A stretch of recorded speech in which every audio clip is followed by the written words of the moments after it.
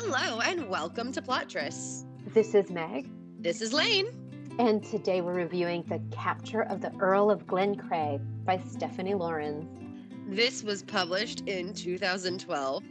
It is the third book in the Sinster Sisters series, the 18th book in the Sinster series, and it is batshit 5-ever. The thing was, we usually have our little, subtitles for the Sinsters. Batshit in Scotland, batshit this, batshit that. The ones for the last two have been batshit with kidnapping. And I was like, I can't have it as batshit with kidnapping number 3. But that's what it is. This book is, and we've talked about this in the review of the last two books, the same guy kidnapping 3 sisters for the same purpose. And the revisionist history in this one was chef's kiss. It is amazing. All right, let's read the book jacket, Lane, because I love this book jacket. 3 heroes, 3 rescues, 3 weddings. We joyfully request your attendance at the wedding of Miss Angelica Sinster. But not until she and her hero confront a devious enemy and lay to rest an ancient grudge in the Scottish Highlands. Headstrong Angelica Sinster is certain she'll recognize her fated husband at first sight. And when her eyes meet those of a mysterious nobleman across a candlelit ballroom, she knows beyond doubt that he is the one. But her heart is soon pounding for an entirely different reason when the hero abducts her. The 8th Earl of Glencray has no choice but to kidnap Angelica, the one Sinster sister with whom he hadn't wanted to tangle. But to save his castle and his clan, he must persuade her to assist him, and he's prepared to offer marriage to seal the deal.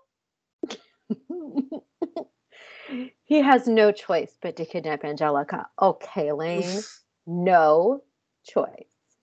I loved the wording there specifically because they get in a weird fight in the middle of the book about choices and whether or not they have a choice. And it is literally the stupidest thing I've ever read on the page. And I say that with all of the love. I mean, to be clear, this series is real bad, but it is also real Sinster, which makes it just a joy to read, honestly.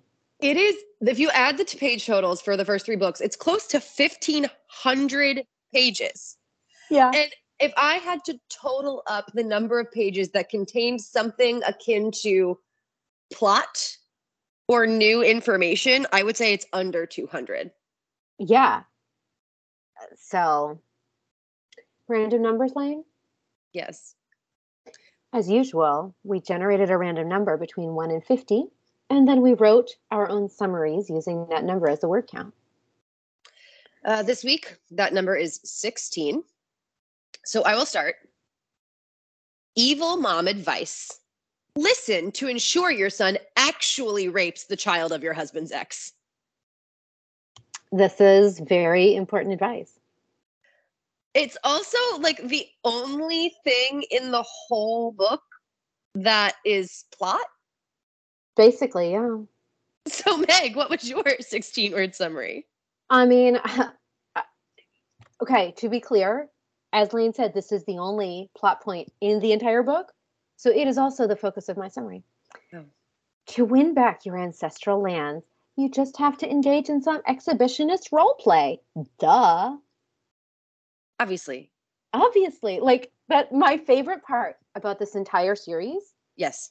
is that every choice that the protagonists make is presented as being so obvious, so clear. Like, this is the only thing that these people could do.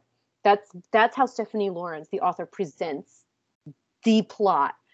If you think about it, there are literally dozens to hundreds of other choices these people could have made. And my other favorite thing is the Sinsters are so of the ton. They're so well known. They're so protective of each other. They're so protective of their women folk.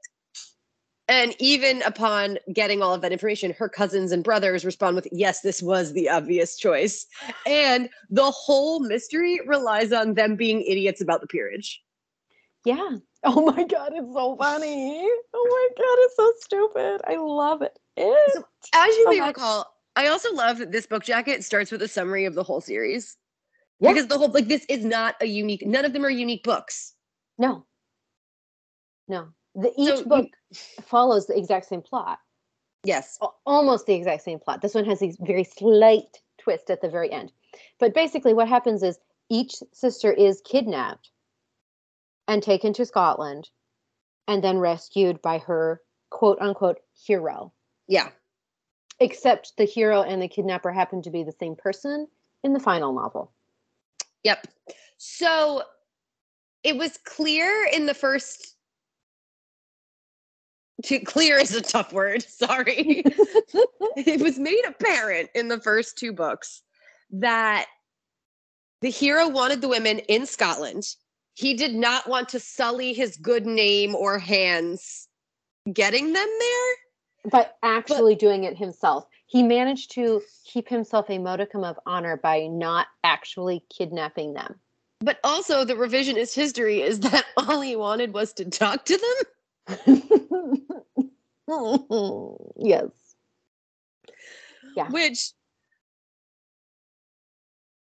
like, risking keeping women drugged and traumatized, they're not going to be inclined to cooperate. Like, part of the way he gets Angelica is they're just in a ball. Yes, he does some light trussing her up like a turkey. But then he comes and gets her like an hour late. Like, he doesn't actually put her through the trauma of, I don't know, being drugged by a crazy killer on the road for a week. I mean, like, only one of her other sisters was drugged, okay? That is 50%. Yes, it's true. 1/3 of the Sinster sisters were drugged on their way to Scotland. It just doesn't make sense. I mean, I know that's the most obvious sentence in the world, but his whole master plan of like, my goal was to talk to you, to convince you to help me. I knew it would be like insane at face value. Mm-hmm. So I figured abduction was the best way to do this. My other favorite part about this book specifically, is that he kidnaps her. So he actually abducts her from a ball. Yeah. And then he just takes her to his townhouse in London. It takes over 100 pages for them to actually leave London. Yeah. Mm-hmm. Mm-hmm. And like, this series, I do not understand how she got away with writing this series because, like, I'm not kidding you. This book was 400 pages long. 486. It's 500 pages long. Okay, it's a long book. And like the first third, like 150 to 200 pages is them making plans. Like, okay, we have 30 days and it's going to take us 10 days to get to Scotland and 10 days to get back, which means we have 10 days in the middle to convince my mom to somehow give me this goblet. It's literally as boring as watching someone make a bullet journal. Look, I love planning vacations. It is one of the joys of my life. Like, I'm not kidding. I love doing it. I do not love seeing other people do it. Yes, exactly. And that's what they do. It's crippling. So I would say the biggest trope here is Scotland. Mm-hmm. Because all of the drama and the obvious justification for all of the actions he's taken are clan stuff. Clan stuff. Hashtag clan stuff.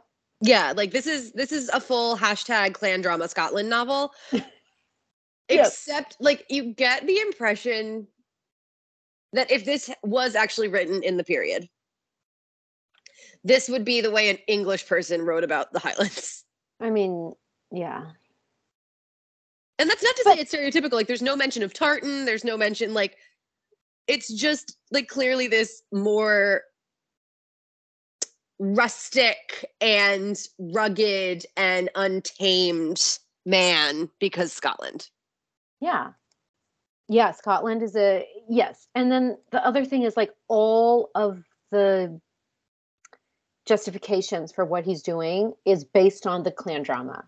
Yes. Clan is so important, blah, blah, blah. And of course, she understands because the Sinster family is like a clan. Yes. And I have more things to say about that specifically. Mhm. But so this is minor spoilers because this is what he tells her in the very beginning. But as usual with the Sinster stuff, we're going to go all over. Spoilers abound. These books are Yeah. old. So, like, So read them live if with you have a it. problem with this. Sorry, guys. Turn it off because we just can't help ourselves. So he claims his family has in their possession and ownership a missing part of the crown jewels Mm-hmm. that people in London are desperate to obtain to curry the prince's favor. Mm-hmm. And his father had leveraged this goblet, which was the missing piece of the crown jewels, for financial assistance saving the clan so many years ago. And this is where you get to trope to like Will's shenanigans. That like Mm-hmm. they got all this financial assistance, but the goblet didn't actually change hands. Okay. 5 years? Yes. So basically, his father made the deal when he was alive. Mm-hmm. But part of the deal was they wouldn't get this goblet until he died, number one. And number two, 5 years had passed. And what they held in collateral were the deeds to all the properties. To everything. It makes no sense. Let's be clear here, it makes absolutely no sense. And also, I can't believe that this guy waited 5 years. Just take them as soon as your dad dies, just grab that goddamn goblet and give it to them. There's important. no reason for the wait. No reason whatsoever. And it's not like the clan uses the goblet. It's not important to them. It's not important to him at all. It's not like he has any grief about being separated from it. He doesn't give a shit. He doesn't give a shit. And it makes absolutely no sense. And there's a little tongue-in-cheek moment at the end where one of the 6 original Barcinster members, who is good at contracts or whatever, is like, I need to see the writing of this. Gabriel, my favorite. Great. I remember exclusively Devil because he's the one in charge, and Richard because, oh my fucking God, witches in Scotland. Richard Scandal, yes. Yeah, that's it. The rest of them, don't really remember. So it makes absolutely no sense. So now with like 6 months left to go until the goblet had to be returned, his evil mother and I'm sorry, evil and crazy mother gets the combination to the safe holding the goblet and steals it. Yep. Because her husband, who she was not in love with, let's be clear, was once engaged to be married to Angelica's mother. Yep. Angelica's mother threw him over for Angelica's father. Yep. There was no real animosity there, except Dominic's crazy dead father. Crazy. And we're using the word crazy because I'm not kidding. This is the word Stephanie Lawrence uses. Crazy. Crazy dead father became obsessed with tracking Angelica's mother's every move, obsessed, like commissioned drawings of her daughters. Like I don't think Stephanie Lawrence fully articulates in the book just how fucked up this is. He basically has like paparazzi stalking them and sending the pictures back, and did for like 30 fucking years. Mm-hmm. And so to get revenge on her dead husband, Dominic's mother decides to force him to ruin one of the daughters of her ex-husband's ex-fiance. Or dead husband's ex-fiance. Dead husband's ex-fiance, yes. Mm-hmm.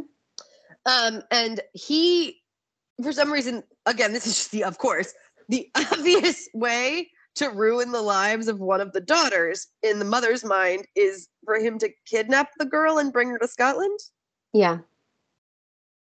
And he decides the only honorable way to do that is to make sure she consents to her kidnapping Well, he's like, I'm going to marry her. Once I get the goblet back, she won't actually be ruined because I'll marry her. But he also was like, I'm going to tell her that that's my plan and return her to her family unscathed if she disagrees with it. Except this is where the major revisionist history comes in, because the first two sisters being put in a carriage for a week and fucking kidnapped would have already been ruined by the time they got to him. I know. Like he doesn't get an honorable pass. It's not like he saved them from scandal by forcing them to endure the trauma of that kidnapping. I mean, and like I said in the second book, because the first book you get a little bit from his perspective, but not quite as much as in the second book. In the second book, he's like, ugh, I'm gonna have to do this myself. And it was more honorable to keep it at arm's length. And that just makes no sense to me. No sense. To me, in most historical romances, the whole idea of honor is it's like more honorable for me to do it myself. If I have to do it, I should be the one to do it, you know? Yes. And I'm like, how is it more honorable to like hire a criminal? But whatever, you know what? Who am I to quibble with Stephanie Lawrence? And like lock them in basements? Mm-hmm. It's not, it all makes no sense. Okay, so other real trope here, because again, this book is identical to the first two in the series in like every way that matters. Mm-hmm. So Angelica is the baby sister. Yes. And they make a big deal about how she's 21 going on 25. And I just was cracking up because I'm like, those are the same. I'm sorry. I know. I was like 21 going on 25. I was like, there's no, if they was at 21 going on 45, okay, maybe. Yeah. Maybe. But 45 is not a hot age. Yeah, I mean, that's the problem. So she's the baby sister who like has everyone wound around her little finger and like gets what she wants and is sort of a firecracker and doesn't take no for an answer, to the point that upon realizing she's gone missing, all the women in the family are like, she clearly orchestrated this and it's fine. Yeah. And you're like, what? If Angelica was kidnapped, it's because she wants to be. And the mother, Angelica's mother, at the end of the book literally says, I trained my girls well. If Angelica hadn't wanted to be kidnapped, she wouldn't have been. I mean, talk about victim blaming, but the opposite, victim elevation. I don't know. Yeah, it was super bizarre. It's so weird. It's just really weird. And they really emphasize the fact that her name is Angelica. Which he's like, your parents picked a name that really suited you. And I'm like, that's not how it fucking works. It does in Finsterland. You name a fucking baby. Also, like, I wouldn't describe her as angelic. Well, that's the whole point, is that it's like ironic. He doesn't think it is. I mean, he thinks it's too. He is both. Anyway, and there is a near-death experience. Specifically, that moment you've seen in every action movie where one person's laying down and has the arm stretched out while someone's falling over a cliff and barely saves them. Mm-hmm. And they fight about, you have to let me go and save yourself. And no, I'll never let you go. Yeah. Except that's the one. Physically, it makes no sense. Because Angelica, this is like the opposite of Gentleman Jackson's, because it's not about his brawn or strength. She is described as having like no muscle tone other than from writing. Right? Like she describes herself as weak at one point when she's got to clobber a guy over the head with a rock. And yet she holds this man who is notably bigger than all of the Sinster men, one-handed while over a ravine. Oh my God. Yeah, I was a little confused. I could not picture it in my mind's eye either, because there was like a rock involved and like a lever. Well, and all 8 of the Sinster men, which now include the fiancés of Angelica's siblings. Duh. There's like several pages describing how they set it up to pull him out that made no sense to me. I still don't understand it. Like I read those passages several times being how? Still and there's a rock or something. I don't know. Yeah. I still don't get it, but sorry we just spoiled the end. Again, we make no bones about the fact that we do that with Sinster books. Yeah. So, I mean, as usual with the Sinster books, I think we just go from the beginning to the end for you. Yeah. So, the beginning of the book, and actually, we didn't talk about this, but kudos to this book jacket. Because usually with the Sinister book jackets, they just don't make any sense at all. And this one, it actually happens that way. She's actually at a ball thinking, oh, I wonder when my hero is going to show up. I'm wearing the magic necklace. It's only a matter of time. She sees this guy across the ballroom and she's like, he's the one. I can tell. My other favorite part of this is part of the reason all the women in her family are convinced she's complicit is because one of the younger cousins is like, yeah, she's definitely wearing the necklace. And they're like, oh, well then, clearly she found her hero. So she catches one of her friends and she's like, hey, introduce me to that guy. And he's like, okay. Yeah. So they walk across the room and she introduces herself. They chat. She literally is like, why don't we waltz? And I was like, damn, Angelica. And he's like, I can't waltz because I hurt my knee a long time ago, but we can walk on the terrace. And she's like, okay, let's do it. No, she says, oh, well then go for a walk with me on the terrace. So they go out on the terrace and then he picks her up, throws her in his carriage, ties her up. I hadn't planned on kidnapping you tonight, but you came out here alone with me. Like I said, such victim blaming, right? Yes. Yes. So tosses her in the carriage and then he goes back into the ball. That's his alibi. Mm-hmm. My other favorite part about this is that she's in the carriage, trussed up, and she thinks to herself, I was so sure he was my hero, but he kidnapped me. How can my hero kidnap me? And I thought to myself, you would have been skimping on your romance novel reading, girl. Also, she spends this hour thinking about that and concludes before he even comes back to untie her that the necklace isn't wrong. She's not wrong. He's her hero. This must be more complicated. She already forgives him for his methods and the kidnapping of her two siblings. They need to talk it out. There must be a reason for it. Because again, that's the obvious conclusion. I'm like, you knew this person for 30 seconds. Uh-huh. You are currently tied up in a carriage and don't know what's happening.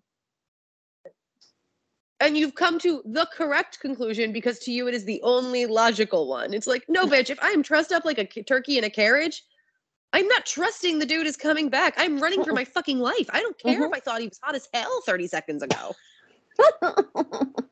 Oh my God. It's just so funny. So then he takes her to his house where he does sit her down and explain everything. This is where you learn about the goblet. Yes. And the zero makes zero sense, but whatever, doesn't matter. Yeah. And she's like, yeah, I'll help him out. That sounds good. And she's already like, he's like, we're going to get married. Mm-hmm. And she's like, I agree to help you with your plan, but I don't agree to marry you. And he's like, what? he's like that meme where the lady's like, huh, it does not compute. What? Huh? And my favorite part is this goes back to the old, this is a Sinister trope. She decides that she knows he's her hero. She knows they're going to get married. She knows this plan means they're going to have to get married. And she even says this to him. But she is withholding her consent, even though that is the inevitable outcome. Yes. He's like, okay, this logic is fucked up because she wants him to love her before she agrees. Yes. Because if they get married without him admitting that he loves her, this will condemn their marriage to, I don't even know what. Like, it makes zero sense. But it's not explained at all. It's the Sinister trope. Like, this is and if you're wondering of a Sinister novel. If he says, I love you before she agrees to marry him, unclear. Because she has a whole logic one morning after particularly excellent sex, which she describes as making love, that no, this is it. And now she knows she loves him. And so she's going to consent. But she doesn't actually tell him that. She doesn't tell him after he says the words, I love you. Yeah. Which props to Dominic over Devil, who, as far as I'm aware, has still never told his wife that he loves her. No, he did in one of the books we skipped over.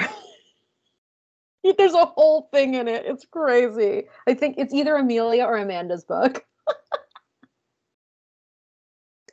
I just wonder how much wine Stephanie Lawrence is drinking as she writes.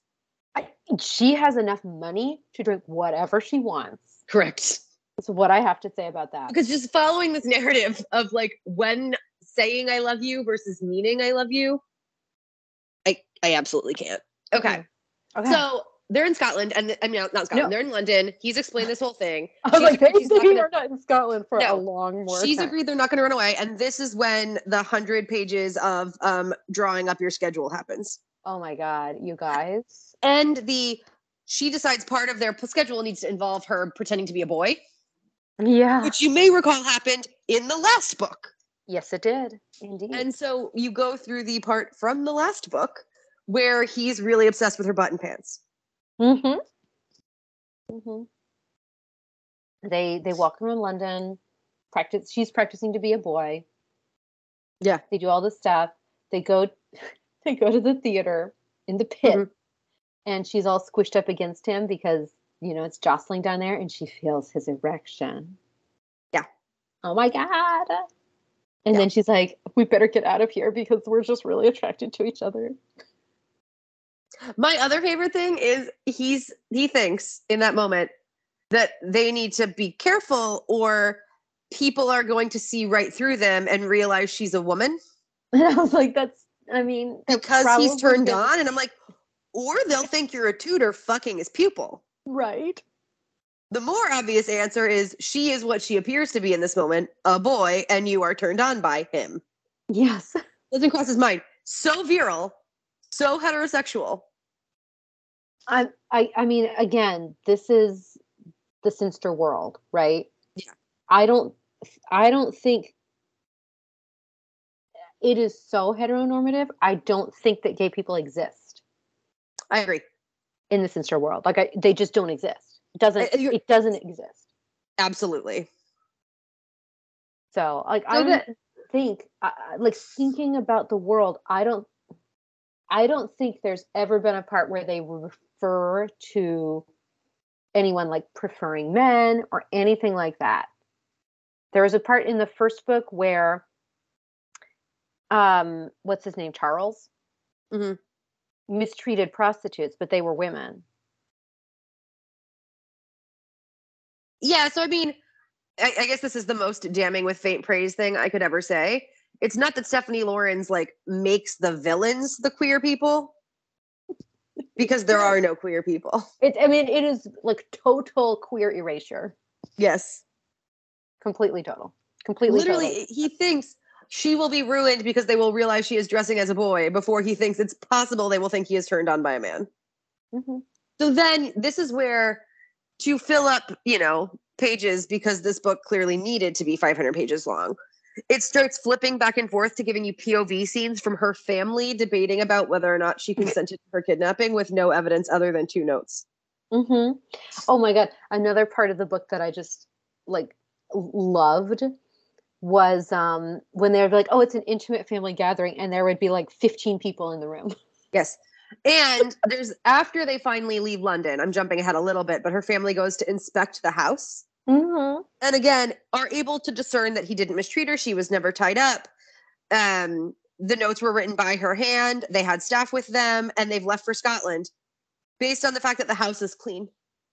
Yeah. They're like, oh, and they're like, oh, this was the room she was held in. If she wanted to escape, she could have.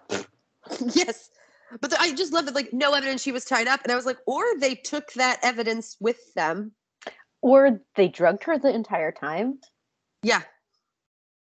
Nothing. They just immediately there. Everyone comes to the most immediate and quote obvious conclusion based on absolutely no evidence. Yeah. I mean, it's anyway. So they spend a lot of time planning the trip. They talk about the timeline. They talk about what they're going to do and where. Like they do a little bit of making out. A little bit, but not a ton in London. Not a ton. It's a long stretch of time with no making out. Because I remember I was like, okay. Well, because he gets really mad that he had an erection. Mm-hmm. So then they have a sexually charged dinner where she runs away. Mm-hmm. And then the next night they make out a little. Yeah. So they go on a trip. And on their trip, they're like, we're going to go to Edinburgh on the way to wherever, his holding in the Highlands. Yeah. And she's like, oh, I'm going to order some dresses. I bet you know some dressmakers. As in, I know you're so virile, you must have had mistresses in Edinburgh before. This is also the part where you start, again, because they needed more content, flashing to his mother in bed with her lover. Yeah. Oh my God. And you learn his evil mom didn't concoct the scheme to exchange the goblet for his sister's virtue herself. Her mystery lover, whose identity is not disclosed for 400 pages, well, and was the mastermind, but she didn't tell him where the goblet is. Lawrence does this thing where she sets up this mystery, the identity of someone is a mystery. And you're like, oh, I wonder who it could be. Who can it be? Who can it be? And then at the end, it's someone you have no idea. Like, there's no red herring. There's nothing. When you find out the identity, you're like, well, who the fuck is that? I think those scenes literally just exist for some pretty gross ageism. Yes. Because you're in the villain's head and he's like, I guess I have to keep fucking this gross old lady until she gives us the goblet. Oh, God. All right. So they get out of London and it takes them okay. So we spend forever in London. Like each night is described. This happened, what book she's reading, what they do. It's like so boring. And then they finally get on the way to Edinburgh and it kind of skips over a lot of the stuff from England to Edinburgh. Yeah. Then they get to Edinburgh and she's like, I guess I could be the queen of Edinburgh society instead of London society. This is just as good. Basically you're in her head and you're like, what the fuck, Angelica? And this is also the part where she starts thinking about, okay, we need to have sex now. she just is like, we have to have sex before we get to the Highlands. Because I need to know that we have that trust established in order to convincingly be your victim. Because he's like, he doesn't want to do it, right? He's like, I want the air to be clear. I want like us to be done with the drama. Yeah, it would impugn his honor if he did it, which again makes no sense. He's literally kidnapping her, but whatever. They also share a room the whole time on the road for no reason. But you don't get to hear much about it, which is very frustrating. Yeah. So then she's like, no, we have to have sex before we get there. Yes. And he's like, no, I don't want to. And then she's like, let me logic you into having sex. Yes. And she very logically explains why it needs to happen. Now, keep in mind, she's a virgin. Yes. She's never had sex. She has no idea. But she's like, correct me if I'm wrong, but once we have sex, we'll actually feel more comfortable around each other because right now the unresolved sexual tension is crazy. And he's like, I hate to admit it, but this virgin is right. And he's like, you convinced me. We have to fuck. And I feel like a different romance author would have really emphasized that, you know, we know we're going to have sex. We know we're a partner. And I really want to do this before it's tainted by the drama of what's to come. Yeah. No. What Stephanie Lawrence chooses to emphasize is the logic. Yeah. And I mean, talk about like the most ham-handed foreshadowing of all time. Yes. Angelica's like, we have to have sex now in case we have to have sex later to convince your mom I'm ruined. Yes. Now, I don't think this is going to happen. Don't worry about it, sweetheart. We're just going to do it just in case, but don't worry, it won't happen. Yep. What do you think is going to happen, guys? Yeah. FYI, read our summaries. There are two things that happen in this book, and both are so heavily foreshadowed. The first is, obviously, he has to ruin her while his mom listens. And the other is, there is literally one, like, place described at his estate. And it's these cliffs with this, like, waterfall. And they go with the boys one day to explore. And he describes in great detail how dangerous the whole thing is. And you're like, oh, cool, this is where the final showdown's going to happen. Don't ever go here. It's so dangerous, blah, blah, blah. We're like, I wonder what's going to happen. So they get to the castle at this point, and right before they get there, they decide to tell everyone in the whole clan about their plan to fake her being kidnapped, even though she was really kidnapped. Except for his mom and the steward, McArdle. It's fine. Because McArdle is her swain. He's not actually fucking her, to be clear. Right. Never has. No. So the whole clan is in on this goblet nonsense, knows how much it means, and knows that she is their lady and they defer to her in all things. She is his countess. But that she's going to pretend to be like a meek, mild victim. Mm-hmm. So they get there. Mm-hmm. They try to convince his mom she's ruined. Mom doesn't fall for it. Because that's the thing too. He's like, look, she's crazy, but she's not stupid. I was like, oh my God. This Well, is the other so thing is, like, problematic.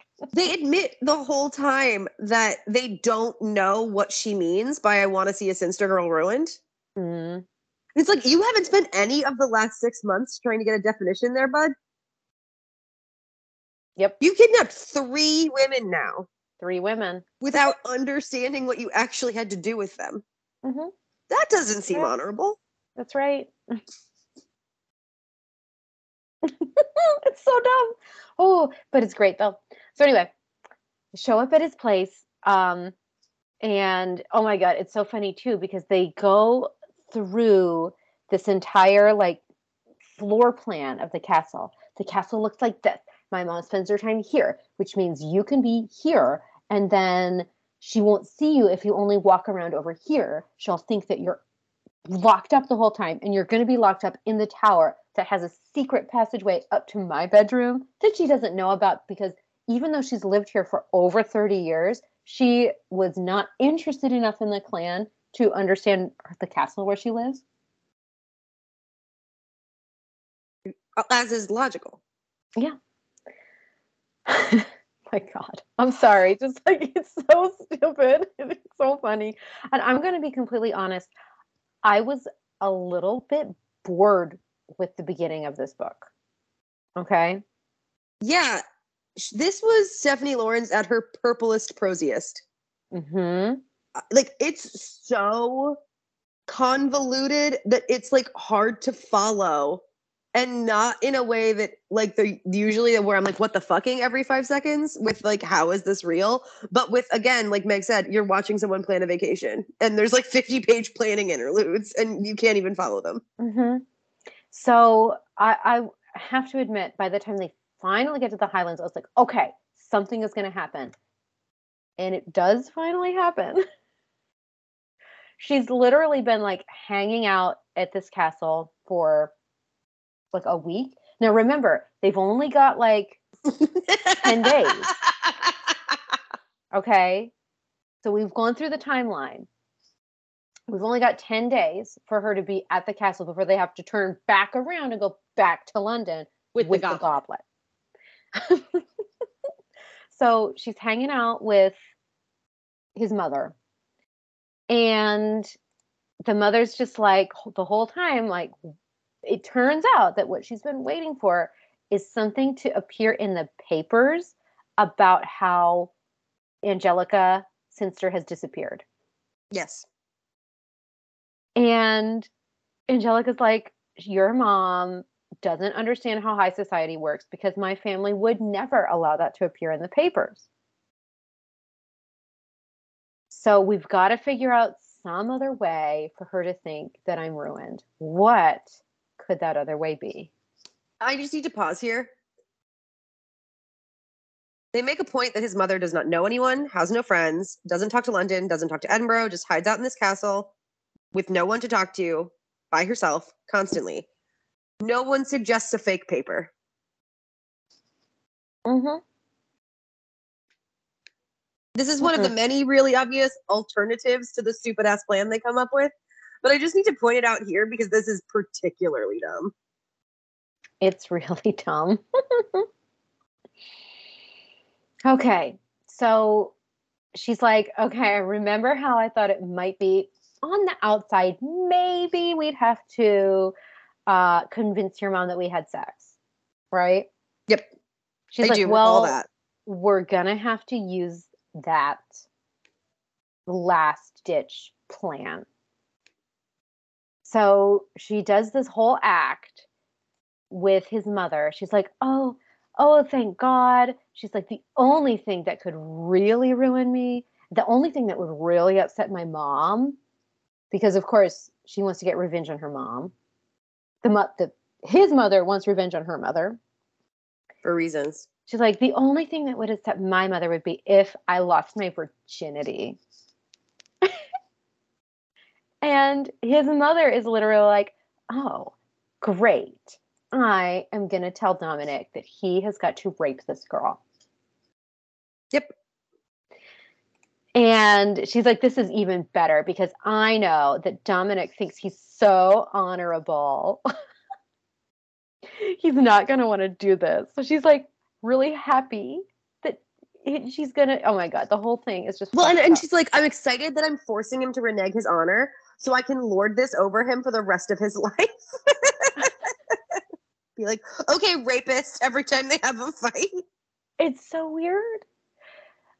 So anyway, here comes both the best part of the book and the most problematic, which is that, oh my God. He's like, fine, I'll rape her. I'm going to do it right after breakfast. And lunch, Meg. Excuse me, right after lunch. You can't watch. The mom like wants to watch. Yeah. He's like, you can't watch, but you can listen. Yep. So you need to come to this part of the castle at this time right after lunch, and I will rape her for you. Yep. And his mom was like, okay, this sounds like a great idea. And he calls the steward, who's the only person in the castle not in on the plan, to be witness to this deal, because that'll make her finally give up the goblet. Well, I think he wants the steward who still has a little bit of loyalty to the lady of the house to see just how fucked up and messed up she is. Right, but why they think this actually works as a plan is unclear to me. I mean, it just does because it's a Sinister book. Yeah, okay, keep going. So he grabs Angelica's arm, yanks her into his her room, slams the door, and then they role play her getting raped. Yep. He like rips off her clothes. She like yells. They like do it. They're like, we gotta just scream as loud as we can. He pricks his finger and like puts blood on her to make it look like she lost her virginity. Well, and I mean, it's like, because oh my gosh. Okay, guys, this is gross. I'm just going to say it because he cuts his finger and he smears it with the seed that is on her legs. What? Yep. And like on the one hand, I guess it's kind of hot. On the other hand, it's really gross. It's just really that one. Disgusting. It's just that one. So they finish role playing the rape, and his mama's like, I don't have the goblet, but I have embroidered a map to give you. Let me go get it. So she goes to get it, and at this exact moment, all of the Sinister men arrive. All the Sinister men arrive. And her lover arrives. Yes. They all arrive at the same time. Yes. And he turns out her love. Okay, spoiler alert, guys. The lover is some guy you've never met before. You have no idea who it is. The neighboring laird who, I don't know, apparently, and no one even knew that there was a feud. Or that she had a lover.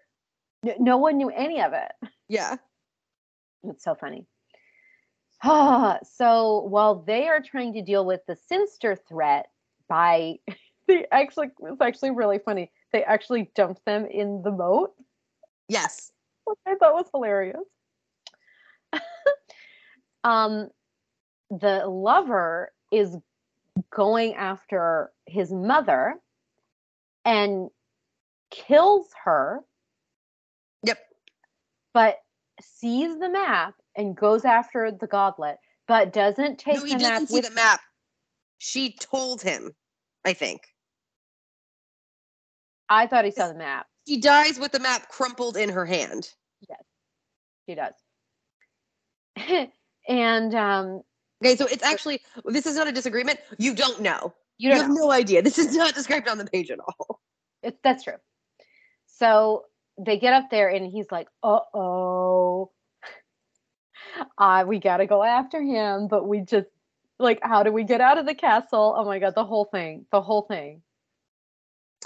So at this point, they literally just pull the map out of the hand. She gets delayed going after the evil guy because the steward was also stabbed and is dying. And he gets delayed going after the evil guy because her family starts beating him up.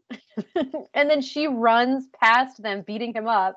And instead of like trying to stop it, she's just like, guys, the real villain is this way. She just keeps running.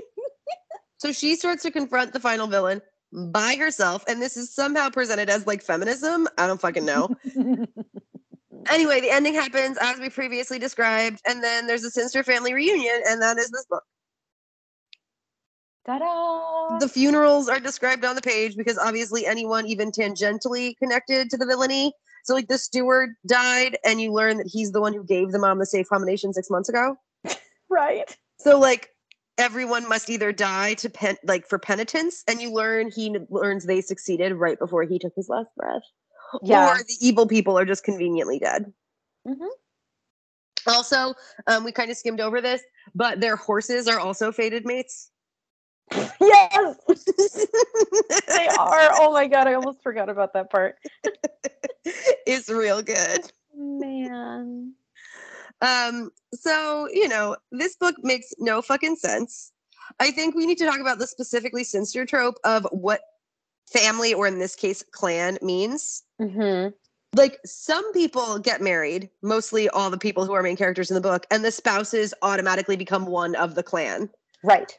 But when it is convenient, a la the evil cousin from the first book, who was more like his mom's family, or now his mother, you learn that they were never really family.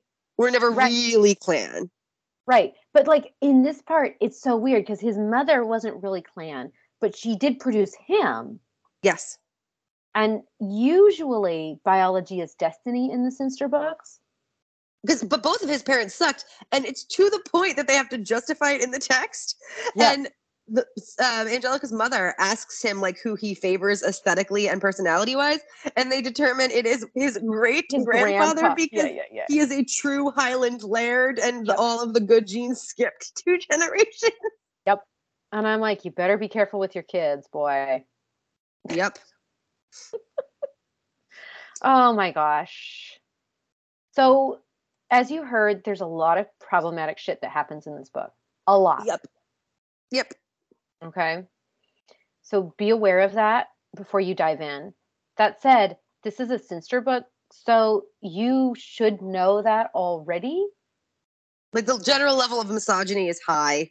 Mm-hmm. Not in terms of any one treating, but in terms of like the old-fashioned, oh haha, we're all being managed by our managing wives. Mm-hmm. Mm-hmm. And also, like, they love their wives and they allow themselves to be managed, and yet they also don't. Right? Like they're like the wives are literally like, don't go after Angelica, okay? Just don't do it. And we if they think hadn't, she plotted her own kidnapping, which doesn't make sense, and you might actually be right in going after her and being worried, but don't. You're in the wrong now. And the thing is, like, they weren't wrong, because if they hadn't done it, then she never would have been in mortal danger. But they also saved her from mortal danger. It's a both and. Both, yeah. Also, and just general trigger warning, rape as revenge, except she's not raped, but they fake her getting raped, and his mom is real fucked up. Mm-hmm. I mean, that's to me, the biggest issue, because all the rest of it is, I'm almost just like, well, you know, it's a Sinister, so like, it's the same. You know what I mean? Yeah. The really crazy part is the fact that they are called crazy. Yeah. Right? And I mean, yes, she obviously has issues, but this isn't, it's just not real, you know? Yes, it's a Sinster book. Well, I know, but I mean, to me, that's the biggest issue is they're like, she is crazy. So that's why she's doing all this stuff. And you're like, well, no, that's not, Yeah. Just in terms of general sexiness, here's the thing. There's a lot there. They have a lot of sex, They do. but I would not describe this sex as sexy. Yeah. I mean, the highlight of the book is this role play rape. Okay. Which I think really just that's what you're getting. Right. And on the one hand, like I thank God it's not a real rape, right? Right. And I kind of get like why it is interesting to read and why people would want to read it. Right? Because you don't want to read rape, but you want to get that feeling or whatever. I thought she did a really weird job trying to make a rape fantasy in a way. Yes. Because she Yes. does a lot of like prep work of this is not real. They're both going to be in on it. It is not rape. But then you're in her Angelica's head right before like everything gets initiated and she's actually scared Right. Kind of. Yeah. and upset in a way. And it was just, it sort of tried to have its cake and eat it too about like writing a rape fantasy without writing a rape fantasy. And I'm like, why did you have to write a rape fantasy? But I mean, that's exactly what she wanted to do. It was a Yeah. rape fantasy. So I mean, if that is interesting to you, you might want to check this book out. That said, it's like almost 500 pages to get to that point. Yeah. But like, this is definitely, I've said this about Stephanie Lawrence before, and this sort of happens in a less fun way, where her sex scenes are so bizarrely written that I don't actually know what's happening. Yeah. So, like, there's the whole, like, and in that moment, they were ones, merged body and soul, but then you find out, like, he hasn't entered her yet. Yeah. You're I'm like, like, that's usually a euphemism for having sex, but I guess it's not here. Like, it's all just so, like, prosy that you don't actually know what's happening. Yeah. It is. Except for the And first sex scene. That is, like, graphic and makes sense. the first sex scene, I was gonna say, the first one you're like, okay, and then the next ones are like, oh, I just feel this and that, and you're like, no, Yeah, correct. I don't get it. And I mean, don't know what's as you happening. know, if you have listened to us or if you have read a Stephanie Lawrence, part of the appeal of the Stephanie Lawrence is the fact that she writes these ridiculously long and detailed sex scenes. Yeah. And that just is not part of the it's not part of this book, which is 500 pages long. This book sort of, the joy I derived from it is the banking on just the sinsteriness. Yes. It doesn't, like, we joke, and I know I go back to my favorite of all time, Scandal's Bride, which is 2.5 books shoved into one. Right, exactly. This is like a third of a book spread out over 3 books. Right, exactly. So you really have to be down for Stephanie Lawrence is a weird ass writer to enjoy these. Yeah, you do. But I mean, I'm going to be honest. Do I enjoy reading these? I mean, yeah. Yeah. But it's because, like, if this is where I started with Stephanie Lawrence, I don't know that I'd say that. Does that make sense? I agree with you. I agree with you here. Like, it's if you've bought into the batshittiness of the batshittery of the Bar Sinster, seeing all of that play out in different ways has its own, like, I'm snuggling with a good blanket feeling. Yeah. The original Bar Sinster, like, more happened in those books. Yes, that's the biggest issue with the Sinster sister books, is that not a lot happens. Yes. Which is weird for books about kidnapping people. Yes. Anyway. But, I mean, we loved it. We're obviously, someday, we have to take a little bit of break sometimes with the Sinster books. We will be back to the Sinsters. This is kind of it for now. So thank you guys so much for listening. We would love it if you would rate, review, subscribe, and check us out around the internet anywhere you can find plot twists.